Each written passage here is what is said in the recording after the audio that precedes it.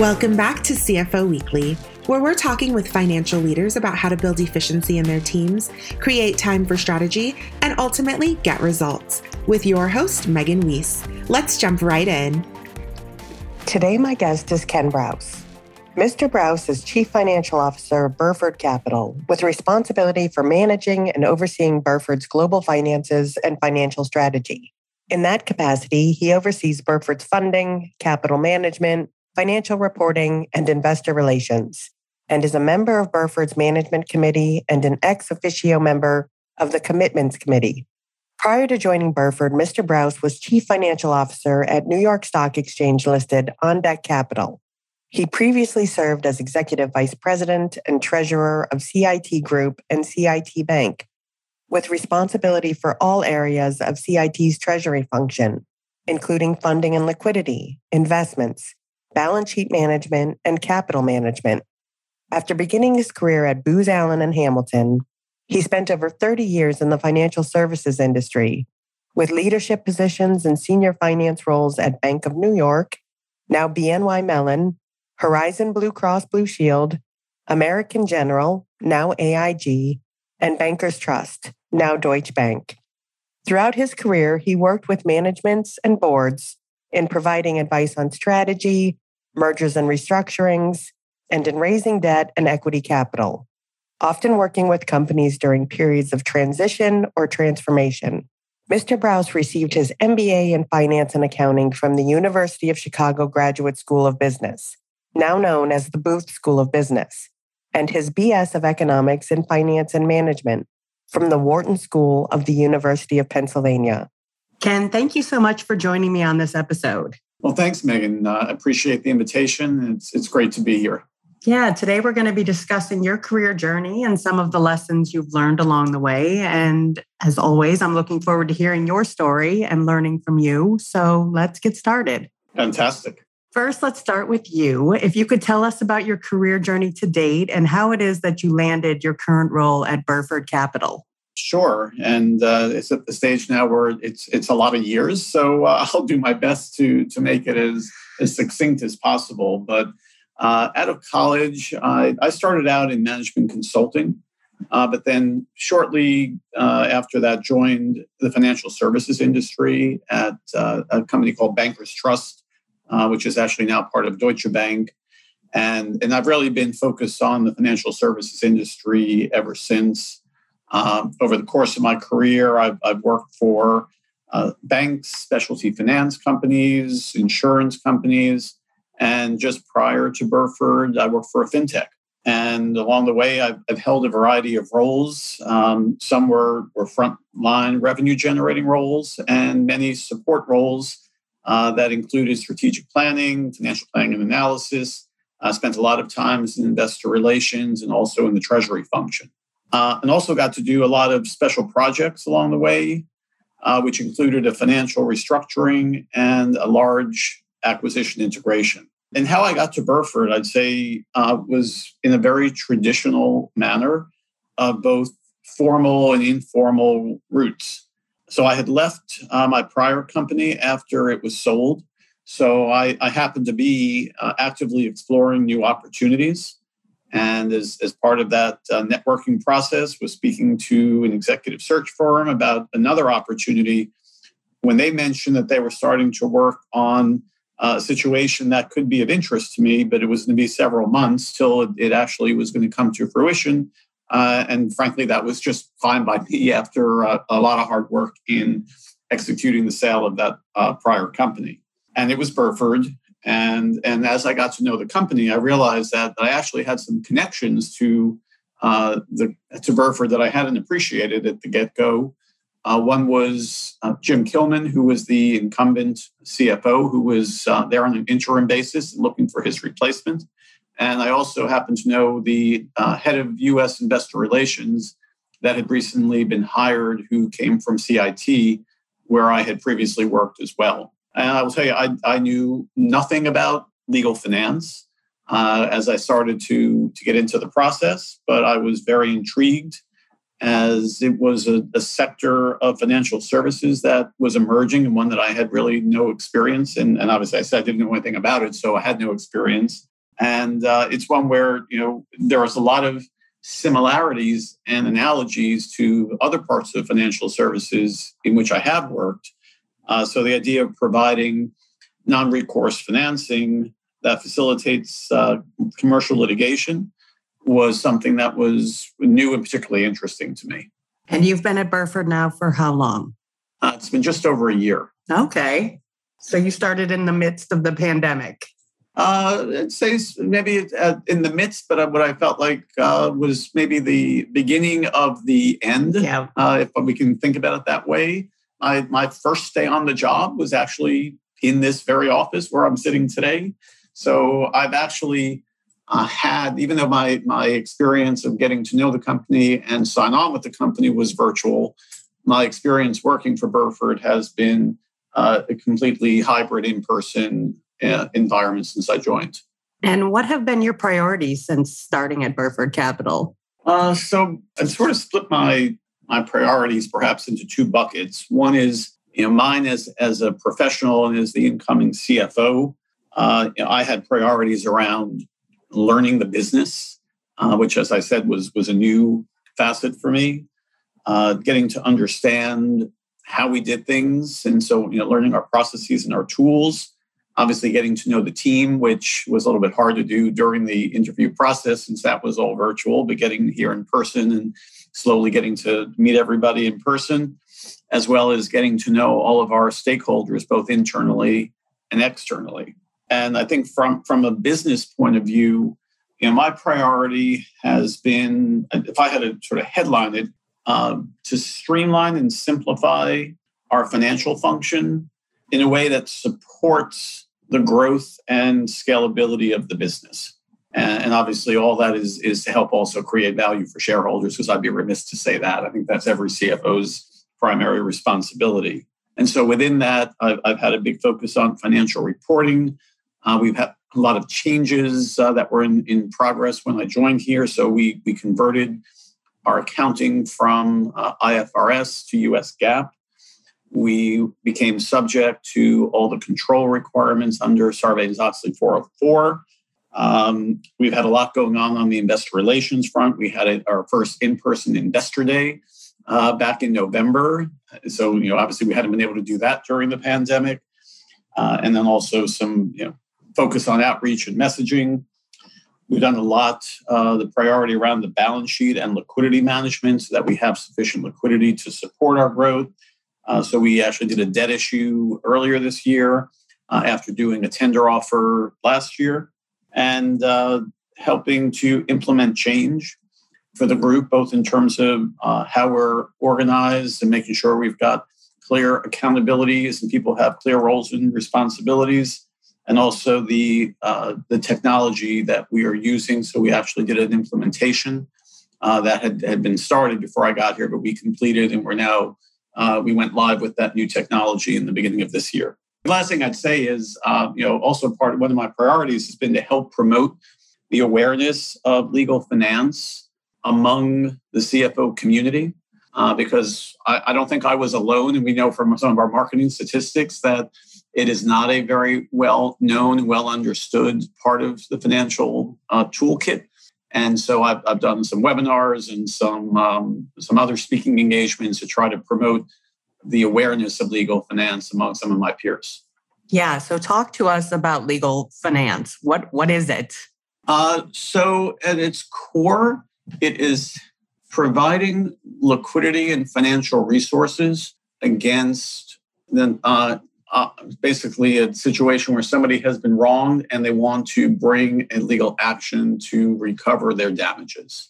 And we at Burford focus on commercial litigation. So we're just dealing with companies. We don't do anything in the personal, in consumer space. But it's, the most basic product is what we would call fees and expenses, where somebody is considering bringing a lawsuit if they think that a contract was breached by another party. And a lot of times the general counsel will go to the CFO and say, well, we think we were wronged and we want to bring this suit, but here's what it's going to cost. And the CFO will, and I've been in that seat, will often say, okay, so what's our certainty of getting a recovery on that, of winning? And there, of course, there's always risk. And so it's very frequent that it's not in budget for general counsel to bring that action. And that's where Burford can step in and say, we are willing to do the financing. We'll pay the fees and expenses in exchange for some return on our finance. And that's often in the form of a percentage of what the ultimate proceeds might be in that case. But on the other hand, if they don't win, we don't get our money back.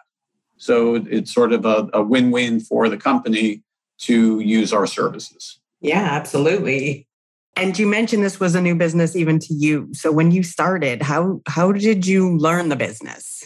A combination of factors. And the way I think you learn any new business is you read a lot, you talk to a lot of people, and you ask a lot of questions. But again, I think that's the benefit of joining. As things are in flight, because you just jump right in and you get updates on what's going on in the portfolio of cases, and you start sitting through meetings, you hear the case updates, and I joined shortly before interim reporting in 2021, and obviously looking at how we did our accounting and our valuation for the period. I got deeply immersed, and it's just the benefit of time in learning more and more about the business. And as the world opened up and I was able to travel to other offices and spend time with people in different offices, which are primarily in our case, Chicago and London, getting that deeper understanding as I met with more and more people. And you may have touched on this, but what are you most currently focused on in your work now? So I think it's some of the priorities I mentioned before, but more specifically at this very moment, and that's why I was running in the door as we got started, is we are very focused right now on our interim report for the first half of 2022. And again, as a foreign private issuer, we report twice a year. So we're coming up on our first half report, and there is much to be done as we're getting near the end of the period to prepare and get ready for that reporting. And the other part is related to some of the priorities, which is just continuing to look at our operational discipline, some process improvement work we're doing to try to streamline and accelerate some of our timelines, use our new technology in the most efficient manner. And as all of that, and as other CFOs are looking today, I'm sure, at how we're making sure we're disciplined around our spend, and that we are getting the right return on our spend and not incurring costs and entering into long-term cost arrangements that we'll regret down the road. And as you look back on your career, what to you have been the most transformative turning points throughout it? Wow, it's a great question. I think as I think back, there were a couple of key opportunities that I look at as pivot points. Perhaps the first would have been when I was given the opportunity to head investor relations for Bankers Trust, and that when I was relatively young in my career when that came about, and that was my first real management role, and I was essentially a public spokesperson for a money center multinational bank. And it was a tremendous amount of pressure, but a tremendous amount of opportunity and a chance to learn and also start to build relationships that have been lasting for my career since. So that clearly was one. I think another one that I think about is I was at a company called CIT, a commercial finance company that went through a financial restructuring during the global financial crisis in 2008, 2009. And I would be remiss to say that wasn't an incredibly painful time in my career in terms of effort and what was going on around. But I was given an opportunity to work on something that was very much outside my job description, but it was a incredible learning experience, and both from just sort of professional grit, as well as the financial learnings of dealing in a restructuring of a large financial institution. And again, I think that gave me a chance to learn a lot and opened up several doors for me at CIT as we progressed from that period. And I'd say maybe the last one was also at CIT, but I had been working after that in the investor relations role there. And my boss at the time, the CFO, knew that I had aspirations to do more than that in my career. And he actually gave me the opportunity to run a business line. So that's when I got the opportunity to run our SBA lending, our small business lending group, which had some challenges based on coming out of the financial crisis. And it was a great learning experience in terms of running a business and dealing with a P&L and dealing with some strategic questions. So again, gave me a very different perspective and a great learning experience. Yeah, those painful experiences are often the ones that build the most character. In fact, they are, yes. So when you think of a successful CFO, what qualities do you believe are vital? So I think there are some, right, there's sort of the table stake ones. So you've got to have financial acumen. And I think that's a given. Obviously, there's a skill set that goes along with that. But I think on top of that, you need to have a certain level of business acumen. So I think to your earlier question, learning the business, I think it's so important that in the CFO role that you're a partner to the business and you really understand what the business drivers are and what the core competencies are of the company and how the company is going to grow and create value. I think thinking back on my career and some of the things we just talked about, that level of grit and discipline, being able to handle and manage through the unexpected and deal with situations, whether they be positive or negative as they come, but always be able to stay focused and see ahead and plan ahead, even though if the outcome may not be clear, have a roadmap towards a solution. I think also, as we talked about, curiosity. I think the willingness to ask questions, willingness to challenge the status quo are really important qualities. And related to that, being willing to lead to a vision and bring others along with you. And so everything's sort of related. Related to that is building relationships and having strong relationships both internally with your teams and your management and your peers, as well as externally with your stakeholders. And you've mentioned previously that as a CFO, it's important to create high performance teams. So what qualities do you believe embody a strong team when you think of your direct reports? I think it's the same qualities you look for in most teams. So, I kind of think about maybe it's the 3 A's. It's accountability, it's awareness, and anticipation. And as I mentioned before, I believe very strongly in creating roles where people have very clearly defined roles and they know what they're responsible for and can be held accountable for. But at the same time, you want a team that has awareness beyond just their narrow lane and knows that they have stakeholders that their decisions, their actions may impact, and being aware of how those actions can impact others, and conversely being aware of what's going on around them and how that may impact them and that they need to be prepared and react to that.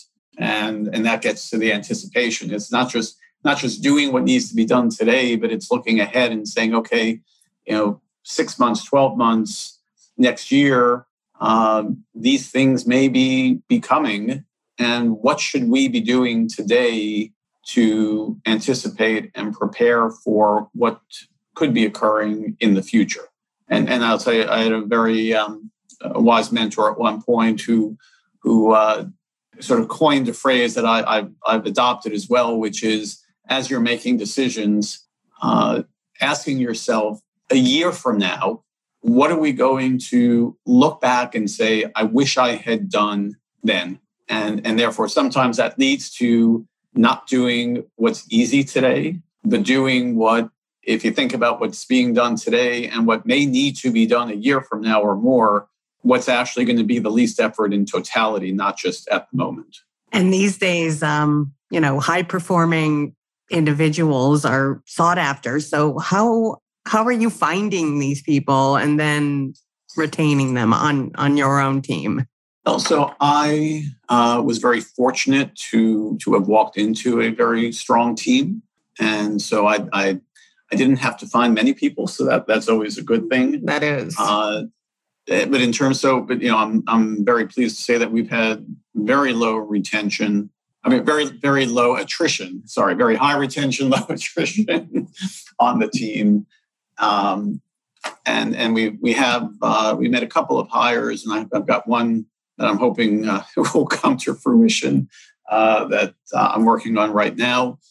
And I think from a retention point of view, it's what we talked about. It's making people feel valued, making people feel as if they have an impact. They have a voice. They're part of the decision making, and they're part of the vision. Treating people with, or some of this is motherhood and apple pie, but it's treating people with respect. Realizing everybody is an individual and a person outside the office, and not just a role in the office, and taking an interest in people and making sure they take an interest in each other and functioning as a team. Which I will tell you, as I'm sure others would say, has been difficult over the past 2 years when so much time has been spent remote and on screens. In my mind, there's nothing that replaces that in-person interaction, particularly the informal interaction that takes place. Sometimes you're either in the office at a lunch or after the office in a celebration. And again, I'm a big believer in celebrate all wins and all good things. And I think, from a hiring point of view, we think we've got something special here at Burford. And I'll tell you, I try to leverage my network as I look for people. And I think that's, sometimes the best way is word of mouth, or at least creating that compelling value proposition for somebody to come and join a smaller company and a smaller team where it may be more work, but I'd also think a lot greater reward in terms of professional learning and satisfaction.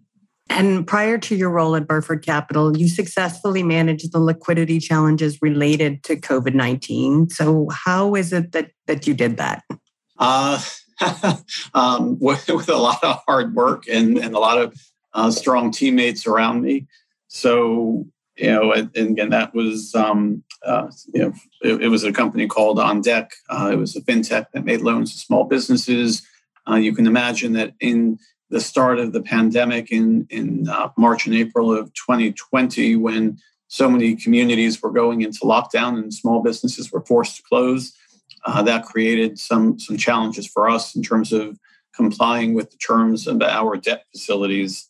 And, I say we got through it because on the one hand, we were prepared. We luckily had spent a good amount of time prior to that working on our liquidity management policies and practices. And so we had documented all the key criteria of our agreements. We had early warning indicators. We had a contingent funding plan. So all those sort of rainy day plannings that we did, we actually got to pull out and use. I think some of it was being proactive and transparent and communicating very frequently with our lenders. And, again, I think you always win if you're transparent. You always win if you're proactive. And so making sure people understood the breadth of the experience, not just the narrow part that related to them, but what was going on in the business broadly, what we were seeing, what we were doing in other parts of the business. And I think probably the last part is, and perhaps most important, is being decisive and being able to make some hard decisions, but make them quickly and stick with them. I'm hopeful that COVID is over, but it seems that the challenging economic times are not. So can you discuss other ways that companies can increase liquidity when times get tough? So, I think it's always important, as I mentioned, to have that game plan. And so whether it's having, some undrawn credit facilities that you can draw upon, whether it is having plans in place to stem outflows if needed, and also knowing if you needed to raise liquidity, what assets are saleable and available if needed. But I think, the most important thing is awareness so that you can see that there might be a liquidity challenge coming, and then acting early to start to be very judicious in how you let cash out the door, and make sure that to the extent you're receiving cash and collecting cash, take every step possible to get cash in as quickly as possible.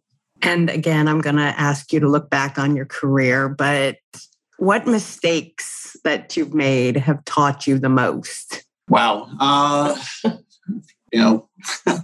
You think back over your career, and I think anybody would be lying if they said they didn't make a bunch of mistakes along the way. And I think, making mistakes is how you learn. I think something that I'd share, it's probably not unique to me, but it's something that has been something that's resonated with me, is not always acting fast enough when it relates to people and people changes. And, it's never easy telling somebody he or she is not the right person for a role. I think often human nature is you want to give people a chance to change, or sometimes I've experienced pressure to give somebody more time and give them another chance. But I'd say in hindsight, I've realized that it's really important to go with your gut instinct when something becomes apparent, and much better to make that change sooner than later. And frankly, I think it ends up being best for you, for the company, and for the individual who may not be in the right role. And I've seen several situations where when you finally do give that feedback and you do make that change, the other person is very perhaps relieved, or often finds themselves in a new and better situation in which they thrive, and will look back. And I've had some situations where people have thanked me for forcing that change to take place. Yeah, sometimes what we need is that kick out the door. or maybe it may not be out the door, maybe to a different floor, or a different room. But right, so often if you're not, if you don't think it's working, they don't think it's working either. But there's always that hesitancy and reluctance to want to be that direct and that open and honest with the feedback. And something I've learned is feedback honest is always the best policy. And you've mentioned this, but that developing strong relationships both inside and outside the company is essential. So why do you think this is important, and how has this helped you as a CFO? So, right, business is all about relationships. It's all about people. And to some of your earlier questions, it's all about learning and constantly improving. And so, when you build strong relationships and you build trust, you build the ability to learn, to get feedback, right? And right, I have really valued those relationships I've built where people give me that direct feedback of, here's what you're doing right, but here's what you could be doing better, and you need to be self-aware of this if you're not already. Those relationships are a chance to also learn. So having peers you can talk to, and when you're dealing with a situation, being able to call up and talk about a situation, find out, have they experienced something similar that they can give you, their experience and what's worked and what didn't work. It is just so valuable. And I think just, from a resource perspective, the more you build these relationships and you maintain them over time, you develop that network of people that when when you need expertise, when, back to the question of recruiting, when you need to hire somebody, having those relationships becomes your source of resource that enables you to be more successful in achieving your objectives. And what, if anything, is a commonly held belief in finance that you don't agree with?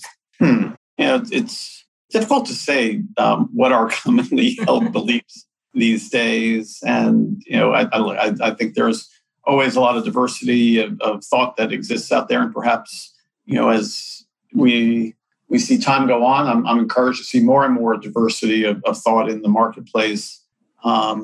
There's something I'd say maybe that pertains is, at least I've encountered many finance people in my career that think that to do the job right, and particularly in the CFO role, in thinking about oversight and control, that part of your job is often to say no. Mm-hmm. And that is one that I don't agree with. And I actually like to think of my job as not necessarily saying no, but figuring out how to get to yes by understanding what the business objective is, knowing what the financial constraints are, and saying, instead of no, it's, well, maybe not that way, or maybe not, not now, or maybe not exactly what you proposed, but what if? And could we do it this way? And, trying to be a little bit more exploratory, or at least take more time to understand and try to find the solutions that achieve everyone's objectives without putting the company at risk, and trying to avoid saying no. That's a great answer. I've heard it sometimes referred to as the CF no. Nobody wants to be that. I've worked with some people who were very good at the CF no. It's a phrase I had not heard, but who, were sort of known as the obstacle. And we all shape our professional personas based on our observations of what we think works and what we think doesn't work, and who we want to be and how we want to be remembered. And I have taken that away, where I've seen people be the CF no and said, I don't want to be that person. Yeah. And lastly, what advice would you give to young CFOs or maybe someone just stepping into the CFO role who wants a successful career like yours has been? I think it's, I feel like we've talked about a lot of it. So I'd say to be curious. I'd say always looking for opportunities to do more and get involved in things that may not be right down the fairway and what seem like naturals. Again, I think in my career, there were a couple of things that I was asked to do, which, I think my immediate reaction may have been, well, does that make sense? And the answer would be, it doesn't matter if it makes sense. I'm giving you the opportunity. And so you have to sort of step and say, okay, I hear you. And, you take the risk and you give it a chance. And I think just, to that point, always saying yes when somebody asks you to take on something. Maybe it's a stretch assignment, maybe it's a new project, but, being that person that's always willing to try and willing to go that extra mile. And I think also we talked about people in relationships. I think remembering you have one and leveraging it, and realize that, it's not about going alone. It's about going forward with your team and with your extended network to get the best outcome. That's great advice. Ken, thank you so much for being my guest today. Well, Megan, it was absolutely my pleasure. And thank you for inviting me to join you. Yeah, I really enjoyed speaking with you and hearing about your experiences and all of the resulting insights. And I appreciate you taking the time to be here with us today. Thank you again. To all of our listeners, please tune in next week. And until then, take care. If you're ready to boost efficiency and streamline your accounting processes at significant cost savings, it's time to talk with Personiv. Their people-powered solutions have transformed the delivery of back-office tasks and general accounting functions for decades, partnering with clients to provide everything from accounts payable to payroll services. See what Personiv can do for you by visiting personiv.com. You've been listening to CFO Weekly, presented by Personiv. Please subscribe wherever you get your podcasts to hear all of our episodes. Want to learn more? Check out personiv.com. Thanks for listening.